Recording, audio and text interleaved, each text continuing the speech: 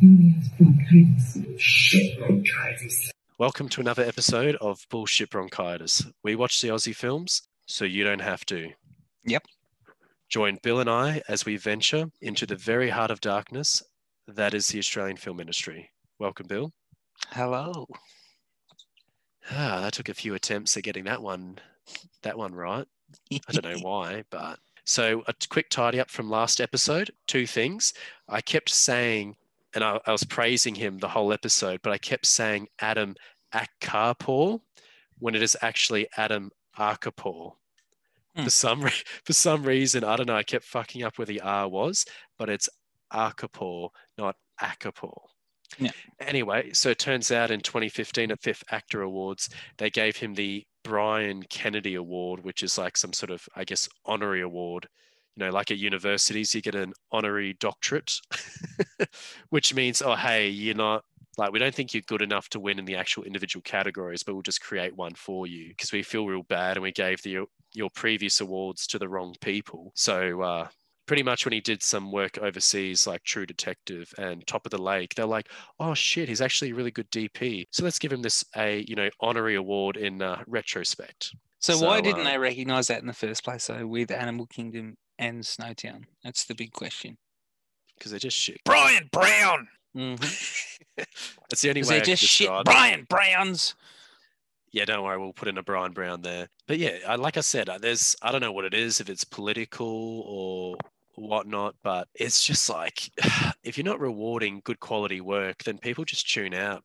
People can see through the bullshit. Anyway, he got an honorary award, so I guess good on him, but it would have been nice to actually have won in his, elected categories. Anyway, so that's the first bit of tidy up. The second tidy up, and that's the last one, is old mate Daniel Henshaw, who played John Bunting. He actually lived, we should have brought this up in the podcast, we fucking spoke long enough, but he actually lived in Elizabeth and Salisbury North for about 3 months leading up to the production of Snowtown. Yeah, right, eh? Did you read that anywhere? No, I didn't come across that at all. Was that purely because he was in the role and he was going method, or? Oh, he must have been going method. Like, it's pretty rare that you dedicate 3 months of your life to that pre-production phase as an actor. It might have just been incidental, might have had friends or family there. Didn't say. From the interview that I saw, didn't say, but he was hanging around the pubs and he was hanging around the same sort of streets that Bunting was, used to visit. But it'd be quite interesting. Around the same schools.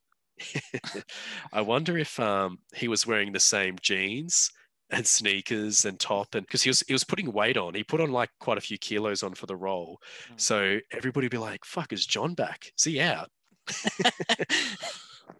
So I wonder if he went that method in Elizabeth. That would have been great. All right, so that ends our first little section, tidy up from last step. Let's introduce the film. So today it's Sleeping Beauty. Good night.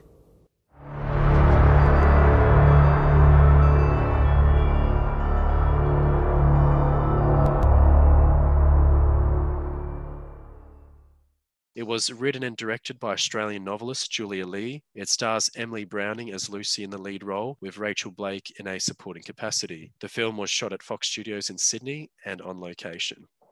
So the plot of this film is the film follows the day-to-day activities of a young woman named Lucy. She is an undergraduate student who works many menial jobs. She's disinterested and self-destructive. One day she comes across a peculiar job opportunity where she is paid quite handsomely to become a sleeping beauty. In doing so, she consents to being drugged and fondled by older men unknown to her. In their allotted time, they can do anything but penetration. This film was released 10 years ago, and here we are now. Yes, we are. Had you seen the film before? Unfortunately, I have, yes. So I know we're going to go into the gist and the ratings later on, but you did use unfortunately there. Is that a genuine unfortunately? It is. It's a genuine unfortunately. Man, I did not like this film. You didn't like it? No, I hated it. I fucking hated it, man. Don't sugarcoat it. Tell me how you actually feel about it. No, I did. I went in completely blind. Like, I knew there was a film called Sleeping Beauty with Emily Browning. So you had no setup for this, no context. No context whatsoever. Oh, mate, all I knew is that she was, naked for a decent part of the film. But that was it. That was everything I knew. I didn't even not even the one sentence blurb on the back of a DVD cover. I didn't have that much context. I went in completely blind, and I went What from an experience! What an experience! Because like, mate, to go into this film completely blind, that would be, I don't know. I wish I had that, but obviously I didn't. But yeah. Yeah, I went in completely blind. I went from just confused to completely flabbergasted, and by the time the film ended, I couldn't believe that was it. You know, like it was just a quagmire. Did you beg for death? I begged for some people's deaths. Yeah. There was a TV show on HBO called Bored to Death, and that would be a very apt title for this film, I reckon. Because to be honest, I'm pretty good with films. There's very few films I reckon I can count on my one hand where I haven't made it through the whole film. And on my other hand, like there's very few films that I would actually classify as boring. Like even some of the general public, a lot of the films that I like, they would consider that quite meandering, slow, boring, bland, whatever, even though I'd find them quite interesting and exciting because it's a bit more about the technique or the dialogue or the performances. But with this movie, there's no other way to describe it but boring. I couldn't wrap my head around what direction they were taking. You know, I didn't understand how it was so plain. You know, like it's such like the content had every reason to be exciting and controversial, but it just it was very plain Jane, you know, like it was so clinical and slow and quiet, and you know, I just painfully understated. yeah, it was not enjoyable for me. In every aspect. There's no heightened anything. There's no heightened stakes. And the weirdest thing is too with this film, and we'll have to do a whole subject on a bit later on in the podcast, is that there's just no character progression. And I've never seen that for a protagonist, that there's actually no arc or character momentum or progress. I've never seen that before. It doesn't make any sense. Well, that's the thing, because you come into this film and like you're thrown into a point in time where you don't know what's going on, you don't know who's who, you don't know what the characters' motivations are. And then fuck. Wait, hold on a second. Oh wait. Oh no, are you recording? Because I don't think I'm recording.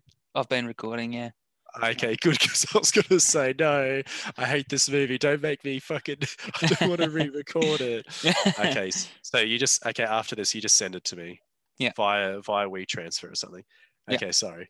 Continue. But yeah, you're thrown into the start of this movie at a point in time where you've got no context. You meet this character, Lucy, this uni student, whatever, but you don't know what her motivations are. You don't know what drives her to do what she does. And to be honest, what she does is pretty fucking confusing. And then you go through an hour and 40 minutes of runtime of all these significant events, and you're not any better off than the start, you know, like you still don't know what drives her. You still don't know the reason she does what she does, the way she reacts, how she reacts, you know. You're right. There's just no character progression whatsoever, and I can't fathom it getting to the point where it is. You know, like how do you make a film where you don't know the people in it? I don't know. Especially when you've spent, what do you call it, 100 minutes with them. You spent 100 minutes with Lucy, and you don't know her any better than the opening scene. She just remains a flat two-dimensional character, which, by the way, I've never seen in a movie before where your main character, like even Transformers, the main character has like an arc, has more. Shia LaBeouf's character has more depth. Like, what the fuck is going on here? Yeah, and I've seen other films or other media where the characters are, you know, not boring. Boring is the wrong word, but they are so understated like her, but they also just don't go out and do fucking weird shit like she does, you know, like the way she acts, the way she is almost anarchistic or hedonistic in the way she acts, you know, like she goes out to bars, like she's presumably late teens, early 20s. She goes out to bars rooting guys, middle-aged guys, based on the flip of a coin, or she answers. I'm going to get to this point later, but she answers an ad in a university paper for escorting to super exclusive, like secret society rich perverts.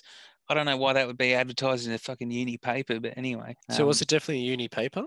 Yeah, it was, because mate, there was a point at which you'd be crucified now for that advert. Oh, fuck yeah. And like, I think at the start, it sort of reminds me of back when Brian Brown answered a flyer for a job and she almost ended up working at Bikini Girls Massage. But anyway, she picked up, you see her go into the lecture theatre and she grabs a uni like pamphlet or newspaper on the way in. And then when she's on the phone call, she's like, oh yeah, I'm just answering an ad from the uni newspaper. Oh yes, slim, pert. What do you want me to wear? Like, what kind of job do you think you're applying for? But anyway. By the way, I should have looked that up. Pert. I've never heard of the word pert before. Did you look that up, or did you already know that? No, I know pert. Yeah. What does pert mean then, Mr. Thesaurus? Pert, if you were talking in the context of breasts, means they're not drooping. They haven't aged much. They're pointing straight forward. So you're talking about perky then? Is that pert and perky are not exactly synonymous, but they're used in tandem quite a lot. Pert and perky. But want to get through this? Let's go. Like I said, I always try to do a little light structure, but you'll like this one. It's very on point. So I'm going to read out 2 lists for you. And on these lists is a series of adjectives used to describe the film. One list is from the critics, and the other is from the general audience going members of the public. And so I'll read you the first list, and you have to guess critics or audience, and then we'll do the second list, all right? I'd like to say it's going to be pretty difficult. It's going to be very difficult. Okay, so let's do the first one. Pretentious, boring, slow, dull, bland. The second list, stunning, unafraid, extraordinary, splendid. Which one was the audience list and which one was the critics list? Well, the first was definitely the audience, because anyone who's experienced that film, they're the words that go through their heads. Yeah, that was that really shows a massive, that's the massive divide between critics and audiences in general. However, from what I read about this film, the critics were sort of equally divided too. I think they were sort of more divided about I'll call it the pretentiousness of the film, whether it's like a feminist message or an anti-feminist message, and they all get lost in their own, I don't know, theory and, all that sort of jazz. So they're more debating about that aspect as opposed to whether or not the film is actually enjoyable, which it clearly isn't. But yeah, it was quite interesting. Like, that's a pretty funny list, really, that shows the general divide between critics and the audience. But it was funny, actually. There's just this one review where it just says, and this is in broken English, I wrote this verbatim. It just says, this is the review for the film this guy wrote, one sentence: Emily Browning will go out with me.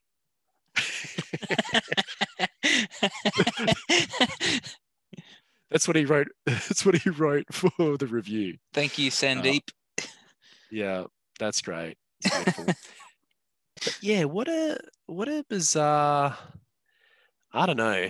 I want to say this is another Cactus, but at least Cactus had some characterization. At least you could clearly define the 2 male leads in that film and their motives or whatever. But it's like, the one thing that's unique about this story, right? The only thing I'll say positively about the character of Lucy is that I can't recall a time where I've seen a female character who is so disinterested, so apathetic.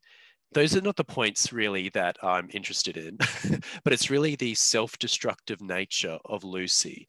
I've seen a lot of films, but I cannot recall a female character being so self-destructive with really no reason to be so, or if there is a reason, it's very vague, whether it's her mum who's, you know, an alcoholic, or the dad's not even mentioned. So maybe there was some sort of family trauma. But how self-destructive she is actually piqued my interest. I actually thought this is actually a really interesting concept that went nowhere because the stakes were never raised with her self-destructive tendencies. Exactly. That's exactly what I was going to say. You see the self-destructive tendencies, you know, she's destroying her personal relationships. She's destroying her professional relationships.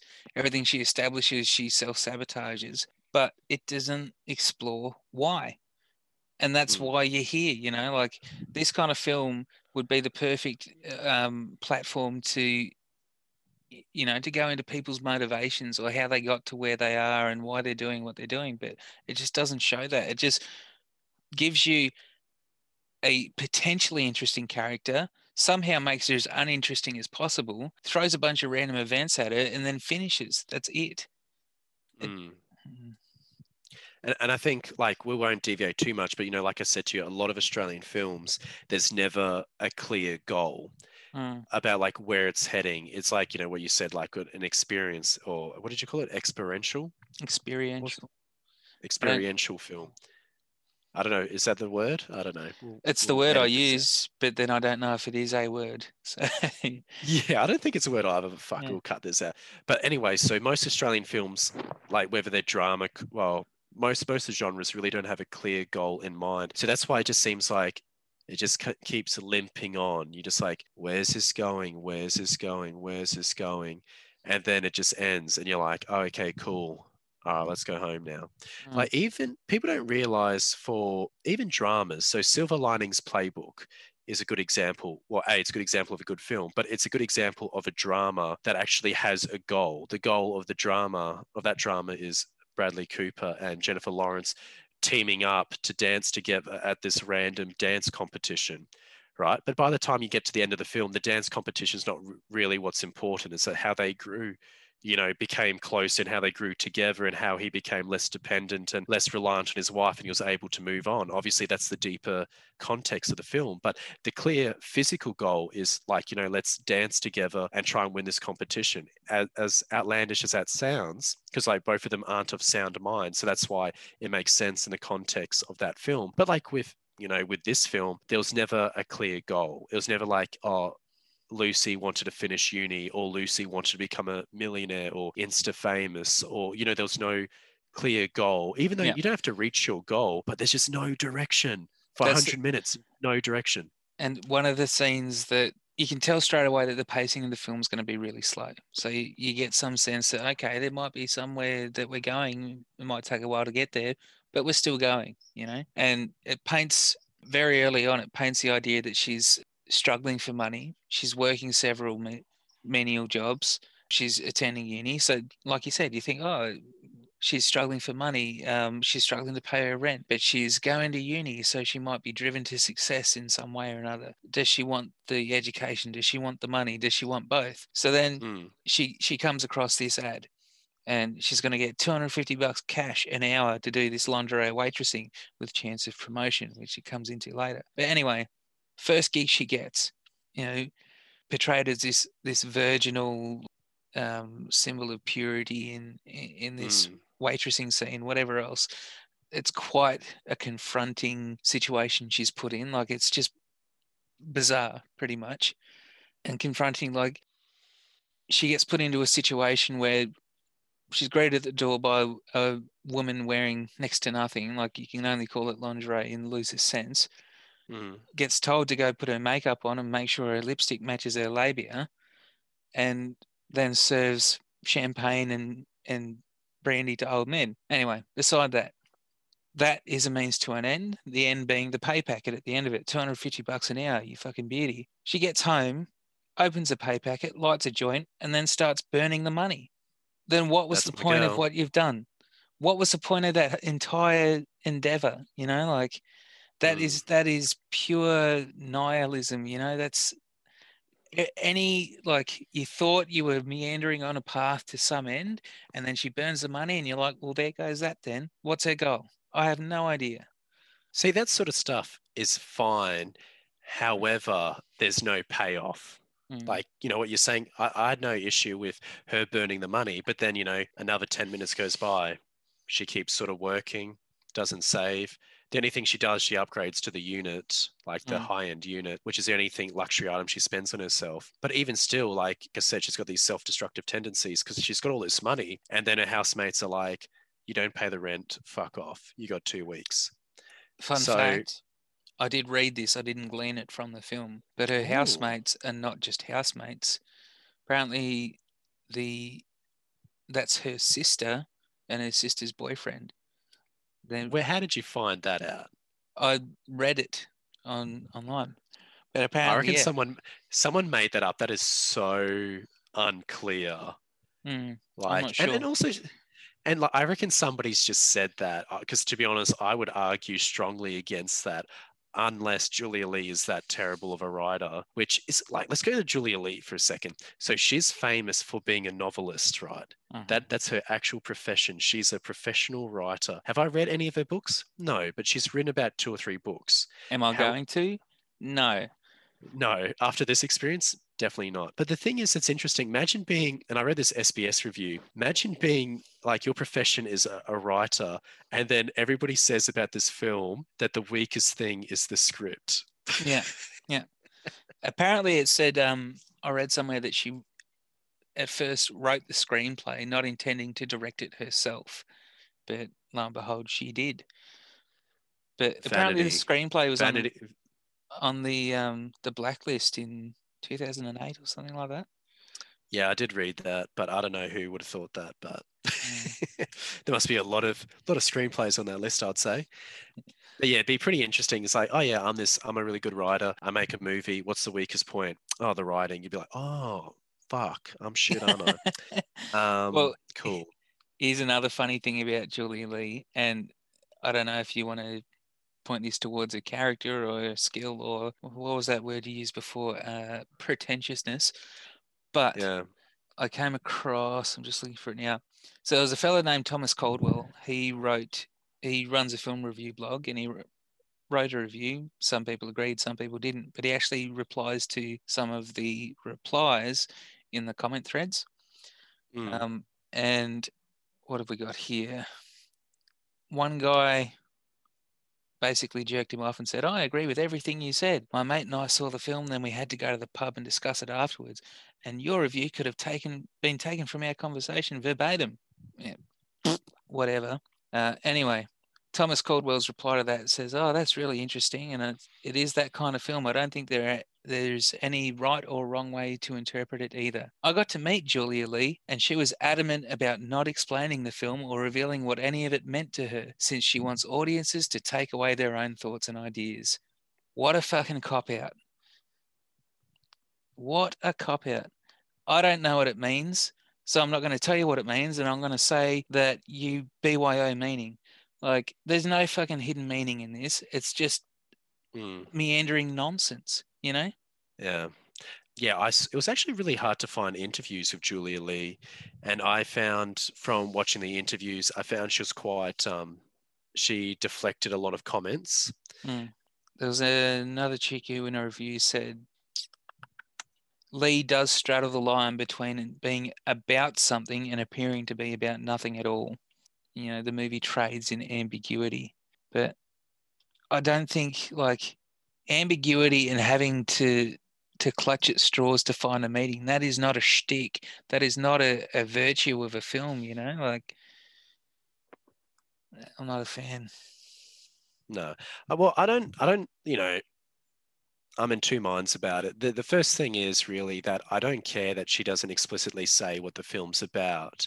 You know, I find, because I can understand like directors not wanting to say that, and that's completely fine. Yeah. However, she's just made a painfully bland film that's very understated, that's got no rise and fall. I actually don't even think there's like a 3-act structure to this film. I think it's literally, a 2-act structure, really. It's just like, this is Lucy. She's in her every day-to-day activities. Oh, she stumbles across this job. Go into Act 2, the Sleeping Beauty bit. But I actually don't think there's a 3rd act, because the tension never rises. It just stays at that same even tempo, which is blandness. And it just goes right to the end. I actually don't think this story has a 3-act structure. I think it's literally 1.5, maybe 2 at best. But yeah, what a weird...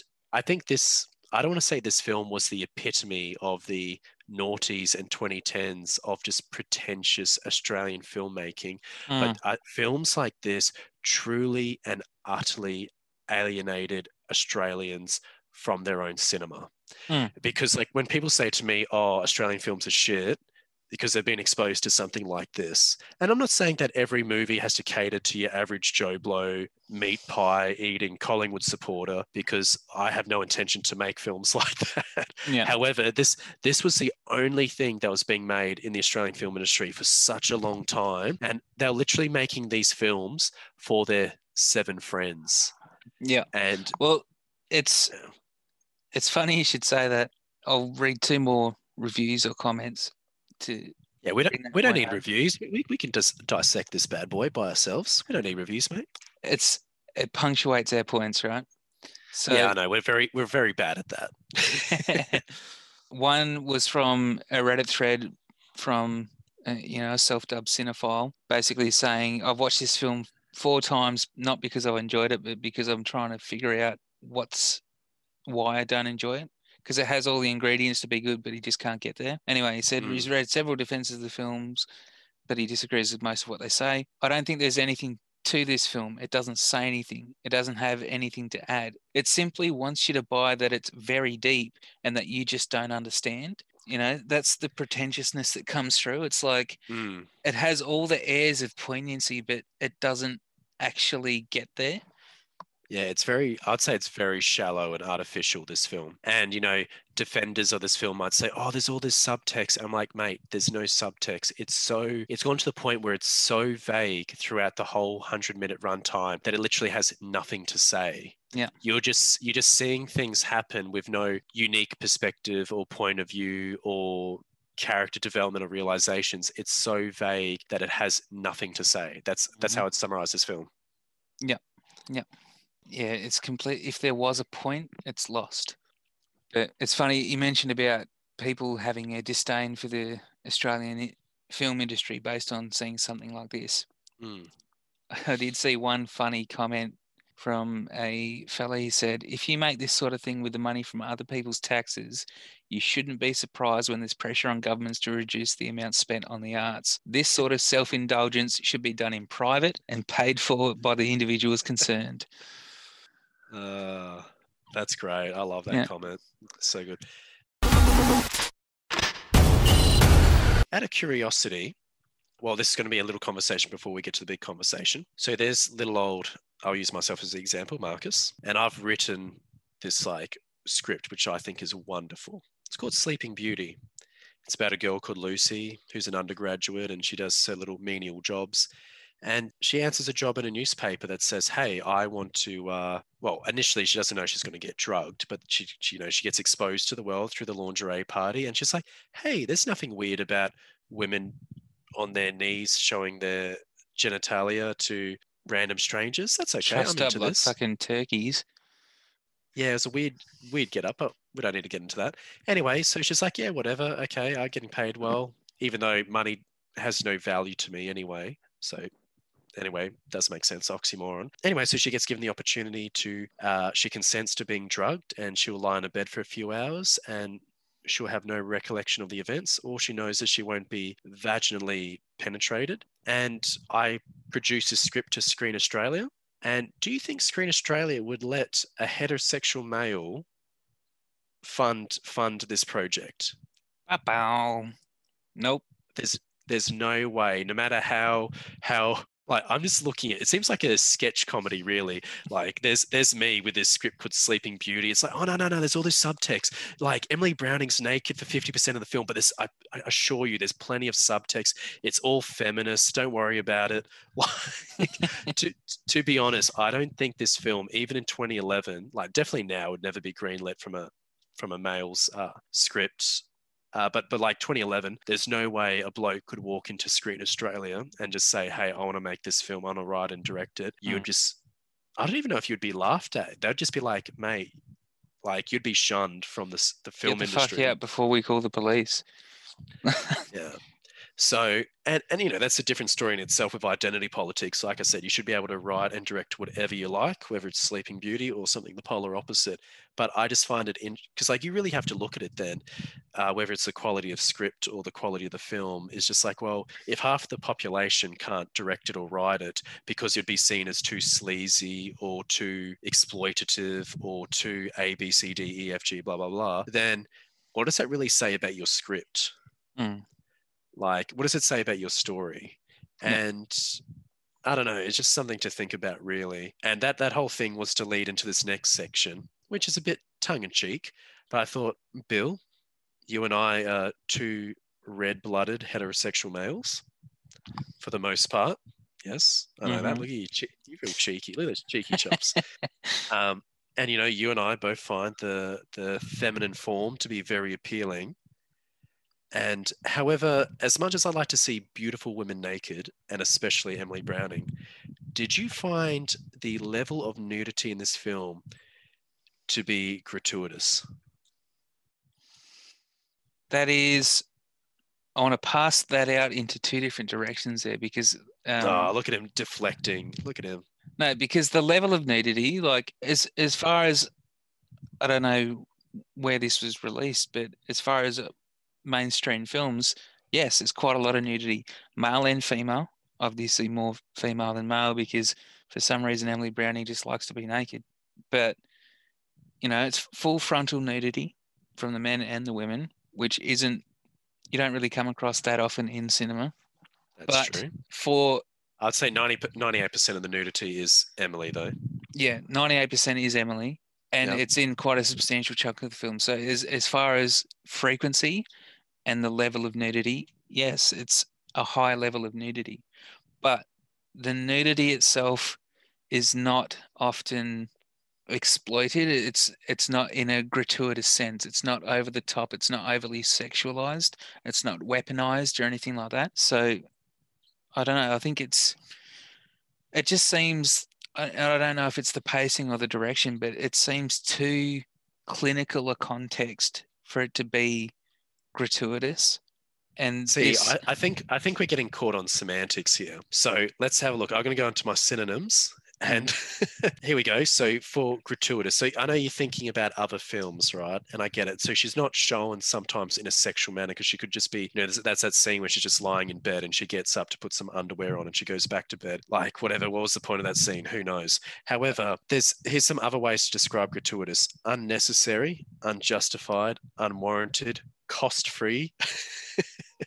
And many others. But like, I'd say it is unjustified. And I'll use the word unnecessary. There's so many times where it just, I don't know. I just pictured Julia Lee in the back. She just had this big old wine glass swirling it in the corner, be like, yes, what's the magic ingredient for this scene?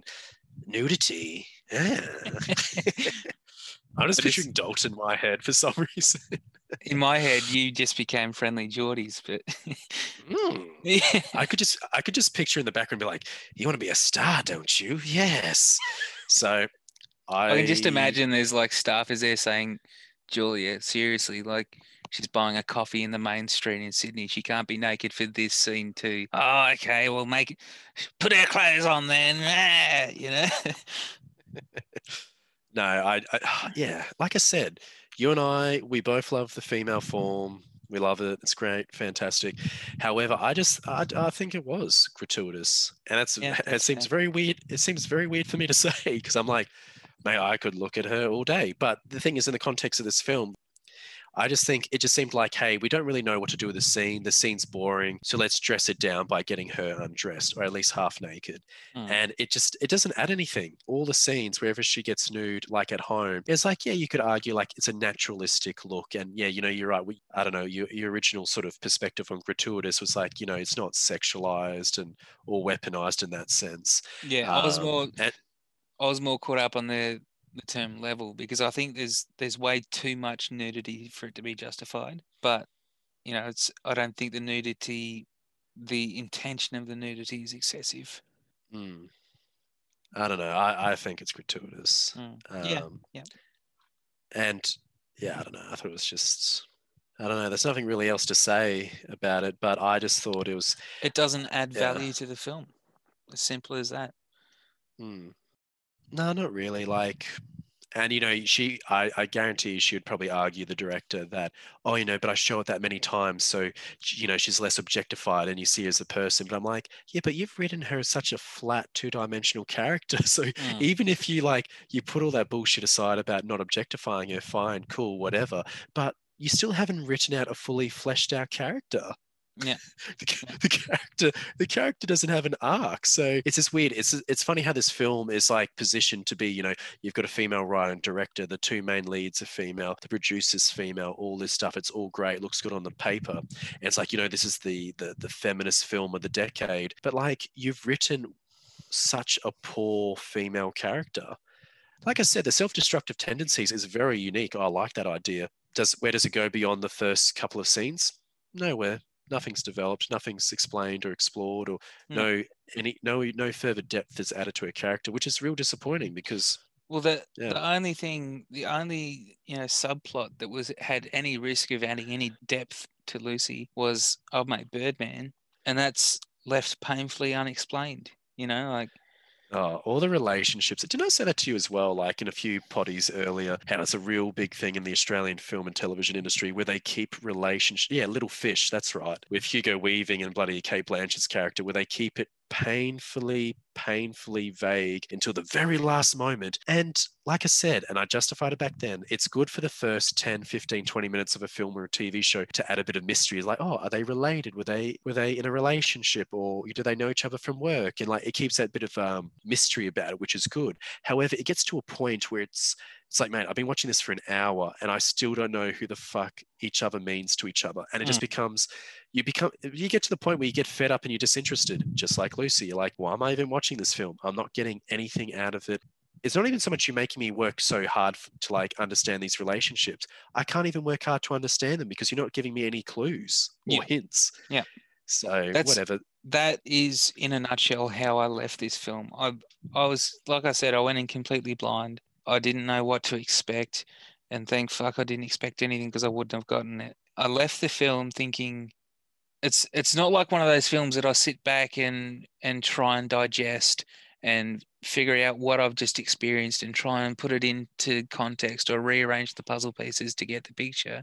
I'm just like, no, it's like someone's got half a dozen jigsaw puzzles and thrown out half the pieces and thrown them all on the floor and told me to make something out of it. There's no possible way you're going to get anything out of that. No matter how long I think about this film, no matter how many different things people tell me was supposedly intended by it, I'm not going to get anything out of this film. It was just nonsensical to me. Yeah. And to wrap up, I guess, that last bit of the conversation about the nudity in this film, which I think is extremely excessive, is in 1975, feminist film theorist Laura Mulvey released an article titled Visual Pleasure and Narrative Cinema. From this article, the term the male gaze was coined. Oh, we're learning things every day on this podcast. So I'll explain it a bit more. I'm assuming you've probably heard of the male gaze anyway. Yes. So I'll do a little explanation of it. Not my own, I stole it from the internet, but whatever, it sounds about right. In feminist theory, the male gaze is the act of depicting women and the world in the visual arts and in literature from a masculine heterosexual perspective that presents and represents women as sexual objects for the pleasure of the heterosexual male viewer. In the visual and aesthetic presentations of narrative cinema, the male gaze has three defining perspectives. One, that of the man behind the camera, so camera operator, cinematographer. Two, that of the male characters within the film's cinematic representations. And three, that of the spectator gazing at the image, which is us, the audience. So I brought all that up just to make our podcast sound a bit more intellectual. We don't have time to explore that anymore. However, there's this been growing sort of film theory around, well, if there's a male gaze, then by proxy, does that mean there's a female gaze? I did a bit of research into it, and it seems like the female gaze, they're using it more in the context of, well, there's more female directors and female producers and writers and female leads. So the female gaze is just like a female perspective on life. It's not so much about objectifying men And, it's not just a flip of the male gaze. Well, that's how Yeah. modern film theorists see it. I do see it that like there is in the male gaze perspective, in the flip coin, there's definitely a female gaze perspective. Like any romantic comedy, why is Matthew McConaughey's shirt off?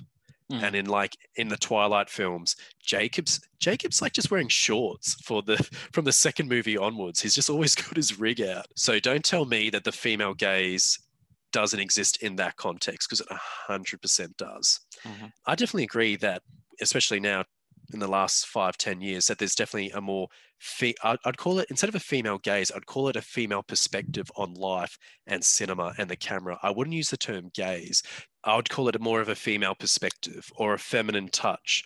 And feminine touch doesn't have to mean like you actually are feminine in your sort of camera movements or storytelling, but it's just a female behind the camera, a female in the director's chair and on stage and all that. So there's definitely a female gaze, but there's definitely obviously a female perspective, which, mate, I encourage. Like, we both love cinema. So, and we want diversity in cinema.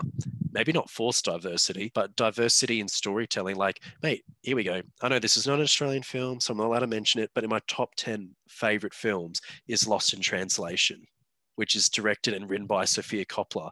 And I like that movie. I think it's fantastic. I don't like it because she's a female. I like it because it's a beautiful story.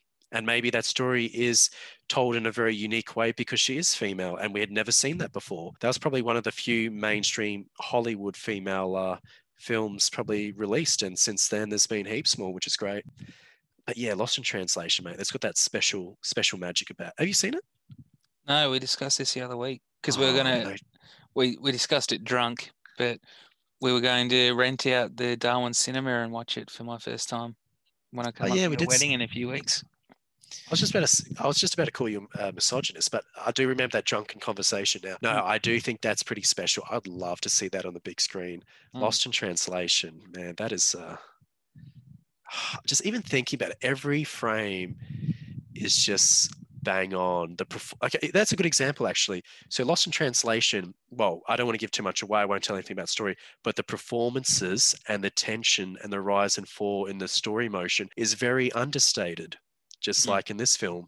However, but the stakes do increase. They don't become like world-ending sort of stakes. They don't need to be. But the stakes and you get to learn and love the characters of Scarlett Johansson and Bill Murray. They feel like real fleshed out people. And the scenes you see them is like they're waking up in bed or, having breakfast, or they go to a bar, and it's all very understated locations and just everyday doings, but you get to fully learn those characters. So that's probably a good example. You can do understated performances and acts 1, 2, and 3 and still deliver a brilliant film like she did.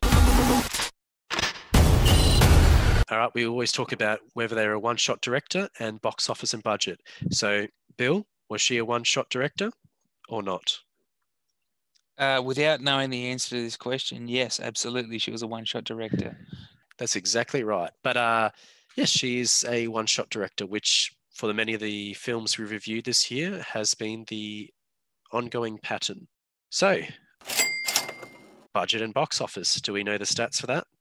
I didn't look too hard, but the only figure I came across was gross US box office. We do budget first. Yep, I didn't come across the budget. Okay, so the budget is roughly about $3 million, which I have no idea what they spent it on. Clearly not clothing.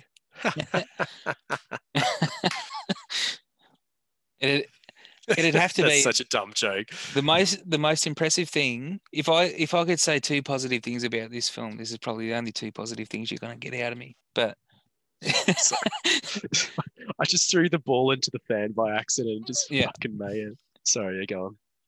It's just crazy. You get a ceiling fan on. I'm freezing my ass off down here. That's what happens when you live near the equator. Yeah. The positive things that I would point to would be A, the cinematography, and B, the set design.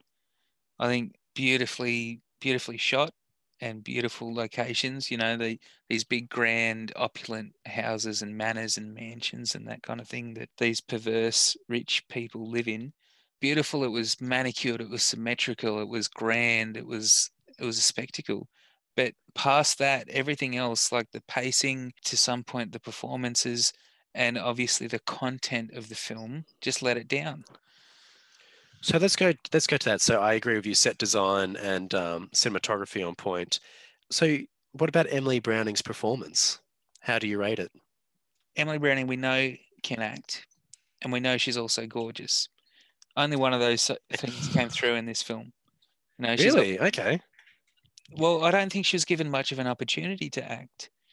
Well, You yeah, know? she didn't have much of a character to deal with, but yeah. That's what I mean. Like, for the most part, she's just standing there letting things happen to her. There's not a Yeah, I lot guess. of there's not a lot of dialogue. There's not a lot of character development, and there's only really two out of, you know, she's in nearly every single scene of this film. The whole That's film is true. based around her, and there's only two moments where she shows any emotion of vulnerability. One being where she is laying in bed with Birdman as he's about to overdose and pass away, and two, when she wakes up with the dead old man in bed next to her. So yeah, both scenes are when she shows emotion, she's topless in bed with dead men, more or less. But yeah, that's the only two scenes where I felt anything, where I felt What any. about the no wait? What about the ending though? Like when she was doing that screaming, that I thought that was pretty solid acting. It was. I It didn't feel would, just. if I looked at that scene purely objectively, yes, she can get something across. Like, It was a great performance. I that thought. was a great performance, but I couldn't enjoy the performance for what it was because I had no idea why she was reacting the way she was. You know, like the film hadn't done its job in getting me to that point of appreciation or understanding. I was just like, you've gone through an hour, and at this point, an hour and 39 minutes of this chick being completely apathetic and disinterested and self-destructive, and then all of a sudden she's this outpour of outrage and emotion and shock horror, and I just didn't understand it. There was a disconnect for me. I didn't see what had changed to let all that out. Yeah, no. Like, okay, yeah. So let's separate her shitty characterization and bad script. But the performance in that last scene, I know it's completely unjustified her reaction. However, the performance itself, I think, is really solid. I was like, oh, this is some raw stuff. Would have been great if we got some of this for the other, 100 minutes. But you know, you take what you get. But yeah, I just thought it's a real shame because I think she is a brilliant actress. And it was funny. I watched some of the interviews with her, and I really like her. I think I like her as a person. I like that she's not a Hollywood sellout. I like that she chooses scripts how she wants to. And this is like the thing is like we were talking about we're talking about a female perspective in cinema. I won't say gays. I like prefer the term female perspective. More women in directing chairs and behind the camera and writing and all that. So I guess the downside for women, especially even 10 years ago, is that like it's pretty rare for a young woman, and this is what she says in the her interviews, where oh, okay, I got a script for a movie, Hollywood film, and all I am is the cutesy boring girlfriend who's on screen for 10 minutes. So when you think about this film and you're like, why would Emily Browning want to do this film? But then if you think about it, how many opportunities would she have gotten to star in a feature-length film as the main actress and actually have something to do? I know you'd argue that she didn't get to do that much because the script was actually quite restrictive in what she could do. But like, if you think about it, it's like she either takes on this role or she doesn't, and she just gets a part as the cutesy girlfriend for 10 minutes in some other random film. You know what I mean? So like, even though Sleeping Beauty was post Sucker Punch, wasn't it? No, this is what's interesting about it. So in that same year, Sucker Punch and Sleeping Beauty was released in the same year, and she was on the promotional circuit the same year for two wildly different films. Yeah, right. I don't know why, but in my head, Sucker Punch had come sometime before Sleeping Beauty. Well, that's what I thought too, but it came out in 2011 as well. Two vastly different films. But yeah, because it's funny because a lot of people were talking about. We'll go back to Emily Browning as her performance. Like the last scene was the only good scene of acting because like the script was just too restrictive. It was just her looking pensive and her character. Like I said, there's this big thing in the Australian film industry which we won't really touch on today called the passive protagonist. Is where the protagonist of your film is just so painfully passive that the rest of the world happens around them and they just reluctantly go on said semi-adventure.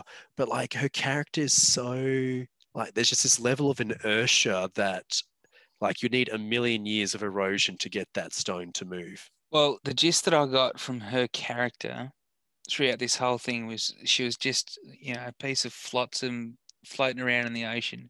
She goes wherever the tide takes her, like it's like she had all the ingredients, she seemed headstrong and sure of herself, and she seemed like she was capable of agency, but she just didn't enact it anywhere. She just let whatever happened to her happen, just floating around on the breeze, It was sort of weird because I guess her purpose before she became a Sleeping Beauty, her personal life, she was very, in a way, like obviously apathetic and a bit of what's the word, nihilistic tendencies. But in a nutshell, she really was submissive.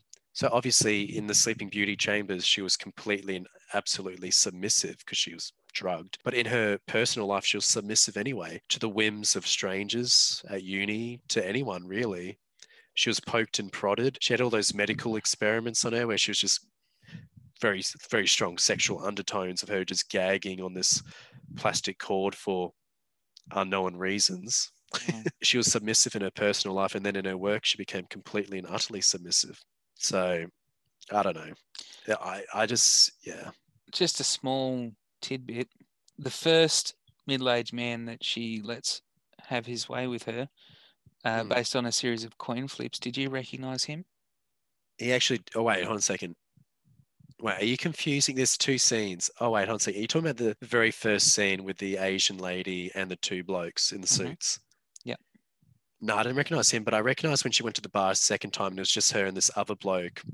And he was just talking about, there was actually a pretty smart line in there where he's like, how some people fake their own deaths. I'm faking my own life. Yeah. And I actually thought that was a pretty good line of dialogue. Good line of dialogue. I would not lead as a pickup line, but hey, it worked for him. It definitely did. I recognized him, but I don't know from where. But sorry, let's go back to that scene you're actually talking about. So yeah, back to the first one where, two guys, she sits down at a table, two guys said, oh, we were actually just discussing which one of us is going to fuck you. And she said, well, who is it? So they decide to flip a coin.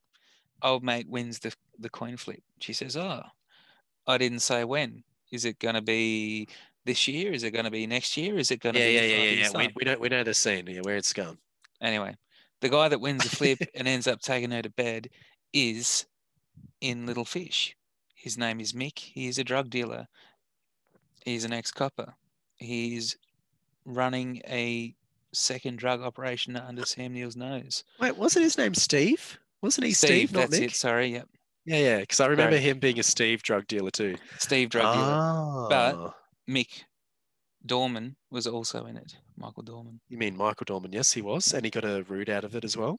Yeah, good on Actually, the funniest line in the movie was like, because Penny and I have blockout curtains. Like, we spent a lot of money on these blockout curtains, and I just love the scene where, because obviously we just had the bucks, and I woke up in the morning. It was like 6 or 7 a.m., and the room was just full of sunshine.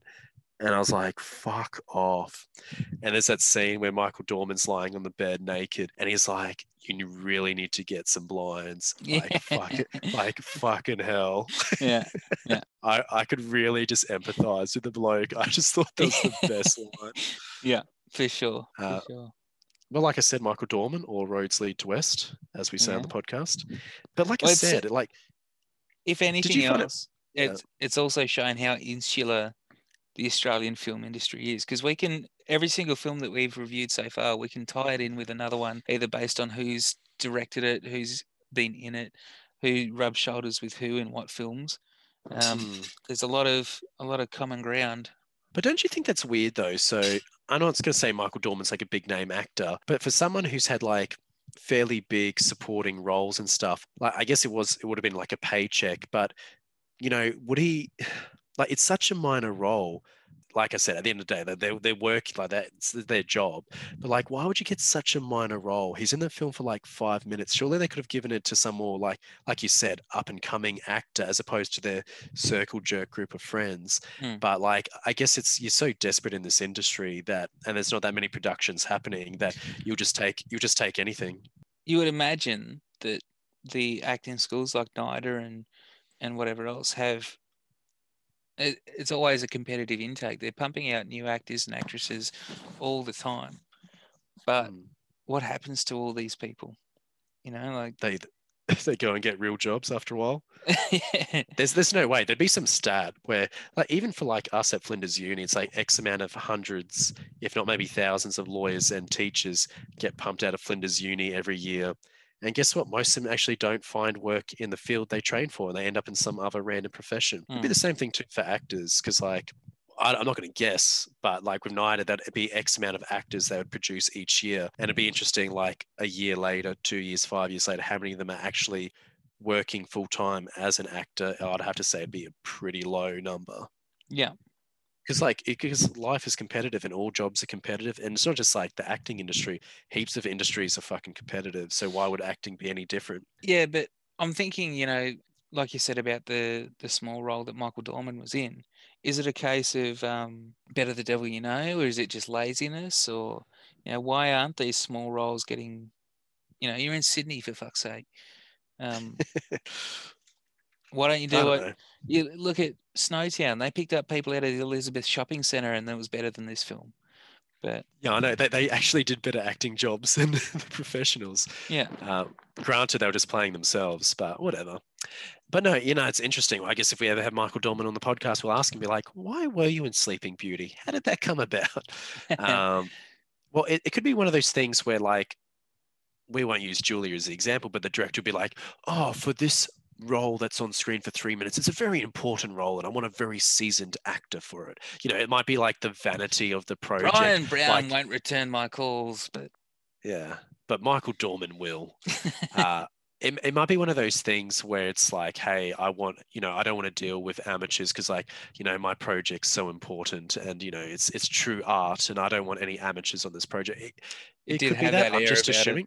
I could be assuming where they just wanted seasoned actors, and that's why. Anyway, to go on the other actors, we're talking about old mate Dorman too long. So you probably don't recognize it, but the so-called sister, which I definitely don't think was a sister, was Sarah Snook, who at the time wasn't very famous, but now she's a relatively known Australian actress who is phenomenal. You know how I was banging on last potty about Essie Davis not getting the respect that she deserves. Mm-hmm. Sarah Snook is in the same category.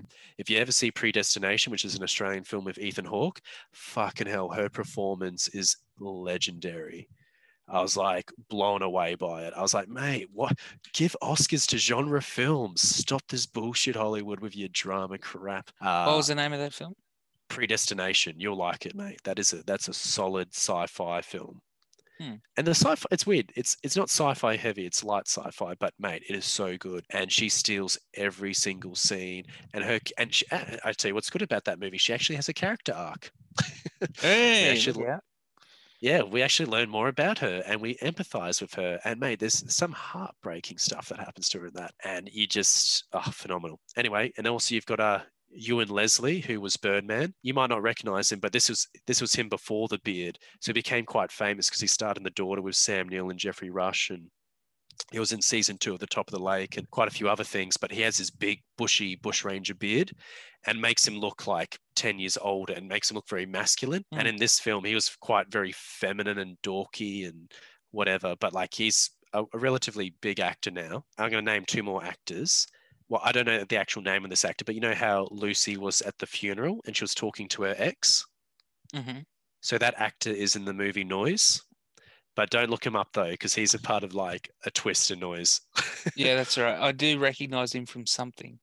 Oh, we haven't seen Noise. So no, I haven't. That. Yeah.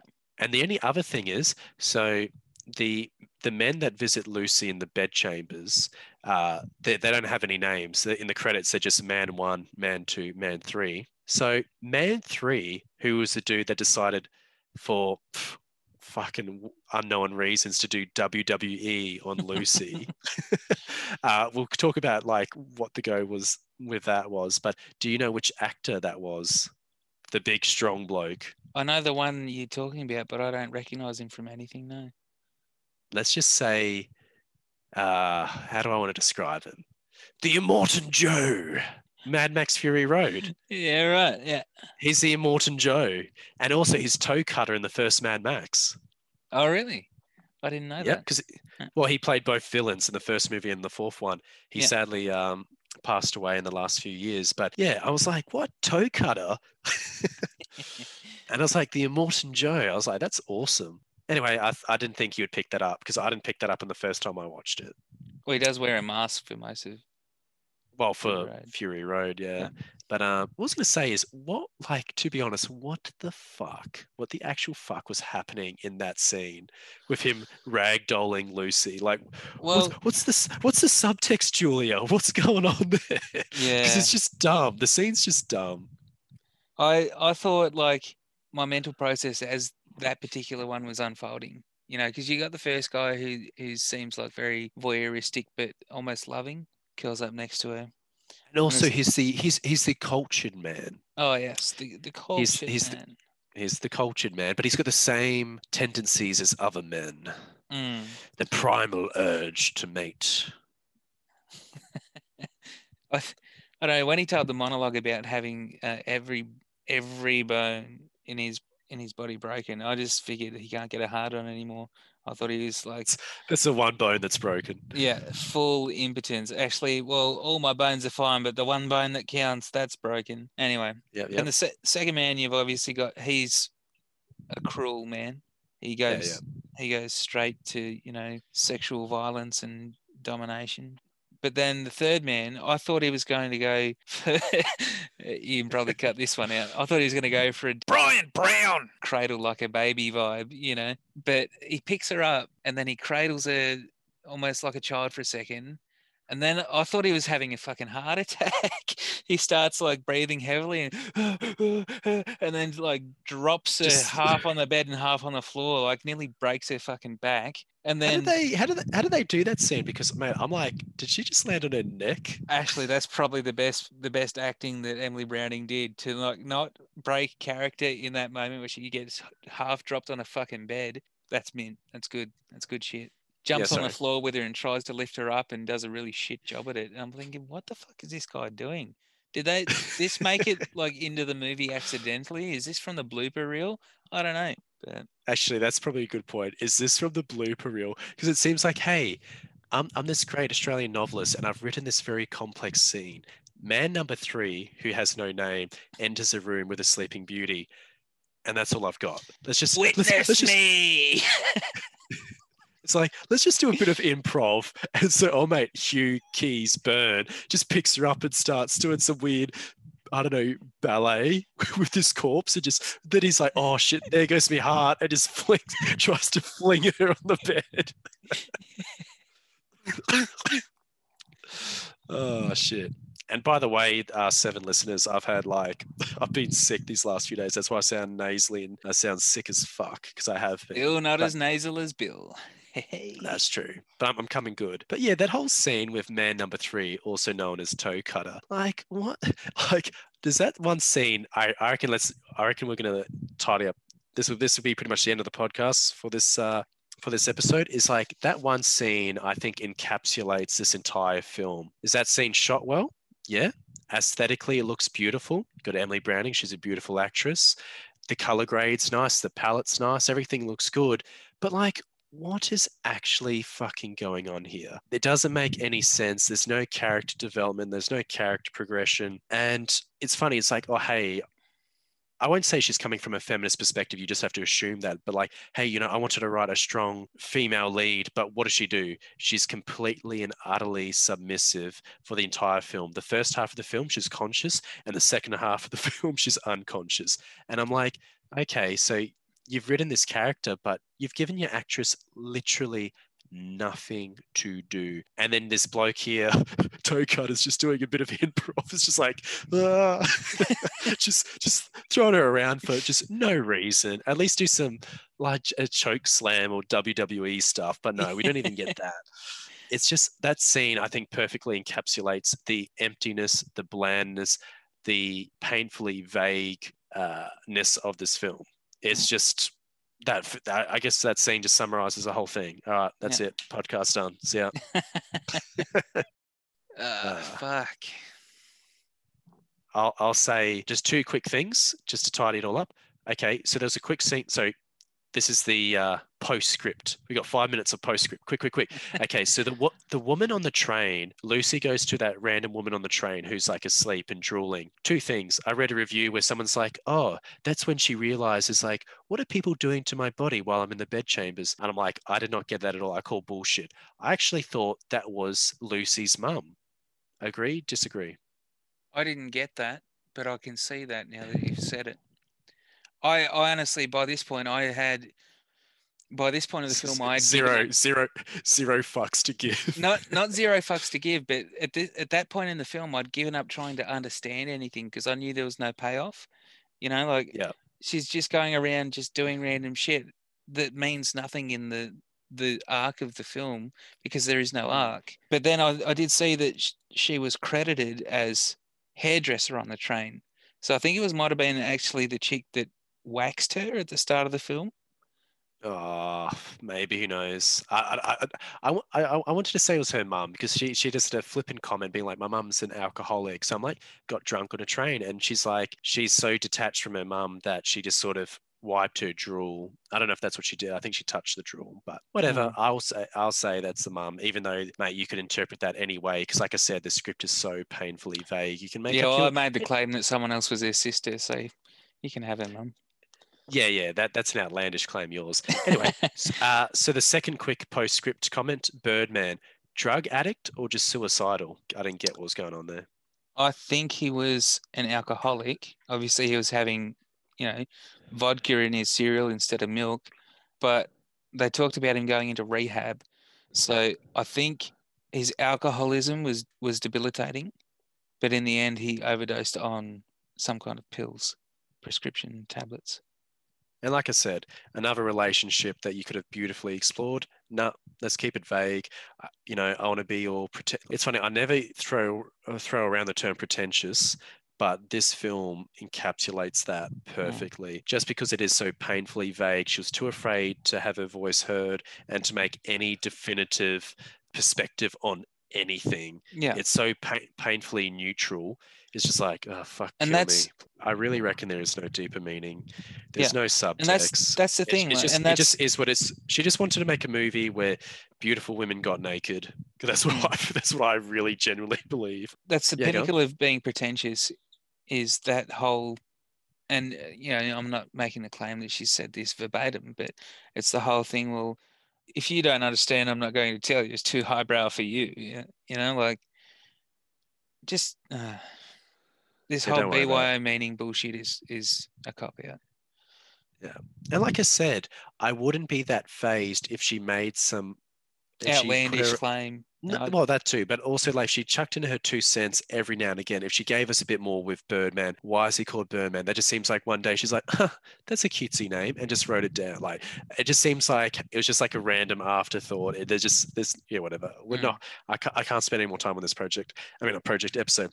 Okay, we got 3 more things to go through. Jane Campion presents. Jane Campion. What did she do with this project? I don't know. If we ever get on the podcast, we'll ask her. But I don't want to go too deep in it because we will review some of Jane Campion's films, which, guess what? They're actually really good. She's a very accomplished filmmaker. And also, the main thing you and I are looking forward to is really Top of the Lake. I just love Top of the Lake. I know that she was a co-creator with that, but it's still her handprint. If you've ever seen any of her filmography, it's her project, mate. That's all I can say. Oh, God, I love Top of the Lake. Fuck, that's a good show. We got to stop reviewing shit. I love Top of the Lake. I love Top of the Lake almost as much as Jane Campion loves Holly Hunter, which is a fucking lot. For some reason, when you said Holly Hunter, I just thought of Meg Ryan because Meg Ryan was in The Cut. I remember in year 12, for whatever reason in English studies, we had to review her film The Piano, and that's what gave Jane Campion like all her praise. And I think she didn't win the Oscar for it, I don't think, but she was nominated as Best Director, which back in the day, that was like, mate, if you were nominated, you were actually good. Like now they just give it to anyone. But mate, for her to get that Best Director nom is like truly, truly an amazing accomplishment that could never be taken away from her. But yeah, that's great. And it's funny, I was like looking back now, The Piano's pretty I guess I was in year 12, whatever, I was 17. But The Piano is a pretty full-on film, really. So, Wouldn't know. Haven't seen it. Well, we'll review it. Like I said, for this podcast, every now and again, we'll commandeer New Zealand-made films because they can be a part of our United States of Australia. New Zealand can become a state of Australia, so we will commandeer some aspects of their filmography. Yeah. We'll definitely cherry pick New Zealand cinema. We got 2 fun facts and then we're done. So the first, actually no, I'll do this one. You'll like this one. Before filming, Emily Browning was urged by director Julia Lee to watch Lars von Trier's Antichrist and study Charlotte Gainsbourg's performance. Yeah, right. I could see that. I could definitely see it. Yeah. Because don't forget, Charlotte Gainsbourg's character is like, well, she at least shows emotions, but she's completely devastated in that film. Like she is so beyond, I don't know, like the higher echelons of depressed and self-loathing and self-hating. And I guess if you compare, like Emily Browning's more very reserved in that, like she's not as demented, I guess, as Charlotte's character. Yeah, I think there's definitely a disconnect between the demented nature of Charlotte Gainsbourg's character and the detached nature of Emily Browning's. But... Oh, look at you. You're going to be a film critic in no time. Look at that. I like that. That's good. I like that. That's good analysis. But whatever, we won't go too deep in it. And the final thing before we wrap this bad boy up, fun fact. Apparently, for Twilight, I don't know if you read this, and I think I spoiled it the other day, Stephanie Myers, who wrote the Twilight series, actually had Emily Browning as first pick for Bella Swan. Imagine their career trajectory if Emily Browning took on, I think the first movie came out in 2008. Her career, like her whole everything would have changed fundamentally. Let me put it this way. I doubt she would have started Sleeping Beauty if she got into the Twilight series. Kristen Stewart, her career was changed hugely. Before she was just, she was that cute girl that popped up in Into the Wild, but all of a sudden she was a leading lady. Was she? Yeah. No, I don't remember her in Into the Wild. I just remember as that awkward-looking teenager in Panic Room with Jodie Foster. Oh, wasn't she in Spy Kids or something like that? I don't know. No. I forgot she was a child actor. Yeah, no, she was. Oh, actually, no, she might have been in a few Nickelodeon stuff. I don't know, but she was definitely in Panic Room, which is a good film. I still love it. It's basic setup, but it's that movie's got tension. Basics like tension. It was great. Yeah, plot, character progression, entertaining. But anyway, I to be honest, like the way Emily Browning looks is that sort of beautiful porcelain look. I could definitely see her. To be honest, like I would have preferred her over. Is it Kristen or Kirsten Stewart? I don't know. Kristen. One of those two. I could easily see her as Bella Swan, and I think she would have. Yeah, I could definitely see her as that. But I think Stephanie Myers wrote this other book called The Host, and I think right at the end, it was trying to be like the next Twilight, which it never did. It made the one film and went bust. But at the end of The Host, Emily Browning actually does show up. So she does star in a Stephanie Myers film, but like very briefly as, I don't know, I think it's about aliens. I can't remember. Yeah, I bet Emily Browning screwed that to the back of her resume. Yeah, the Host. Yeah, she doesn't tell anyone about that movie. Thank you, Bill, for joining me once again. We're halfway through the year. That's episode 6 wrapped up, my friend. Yeah, wow. So, as we say here in Bullshit Bronchitis, we watch the Aussie films, so you don't have to. And fuck Richard Wilkins.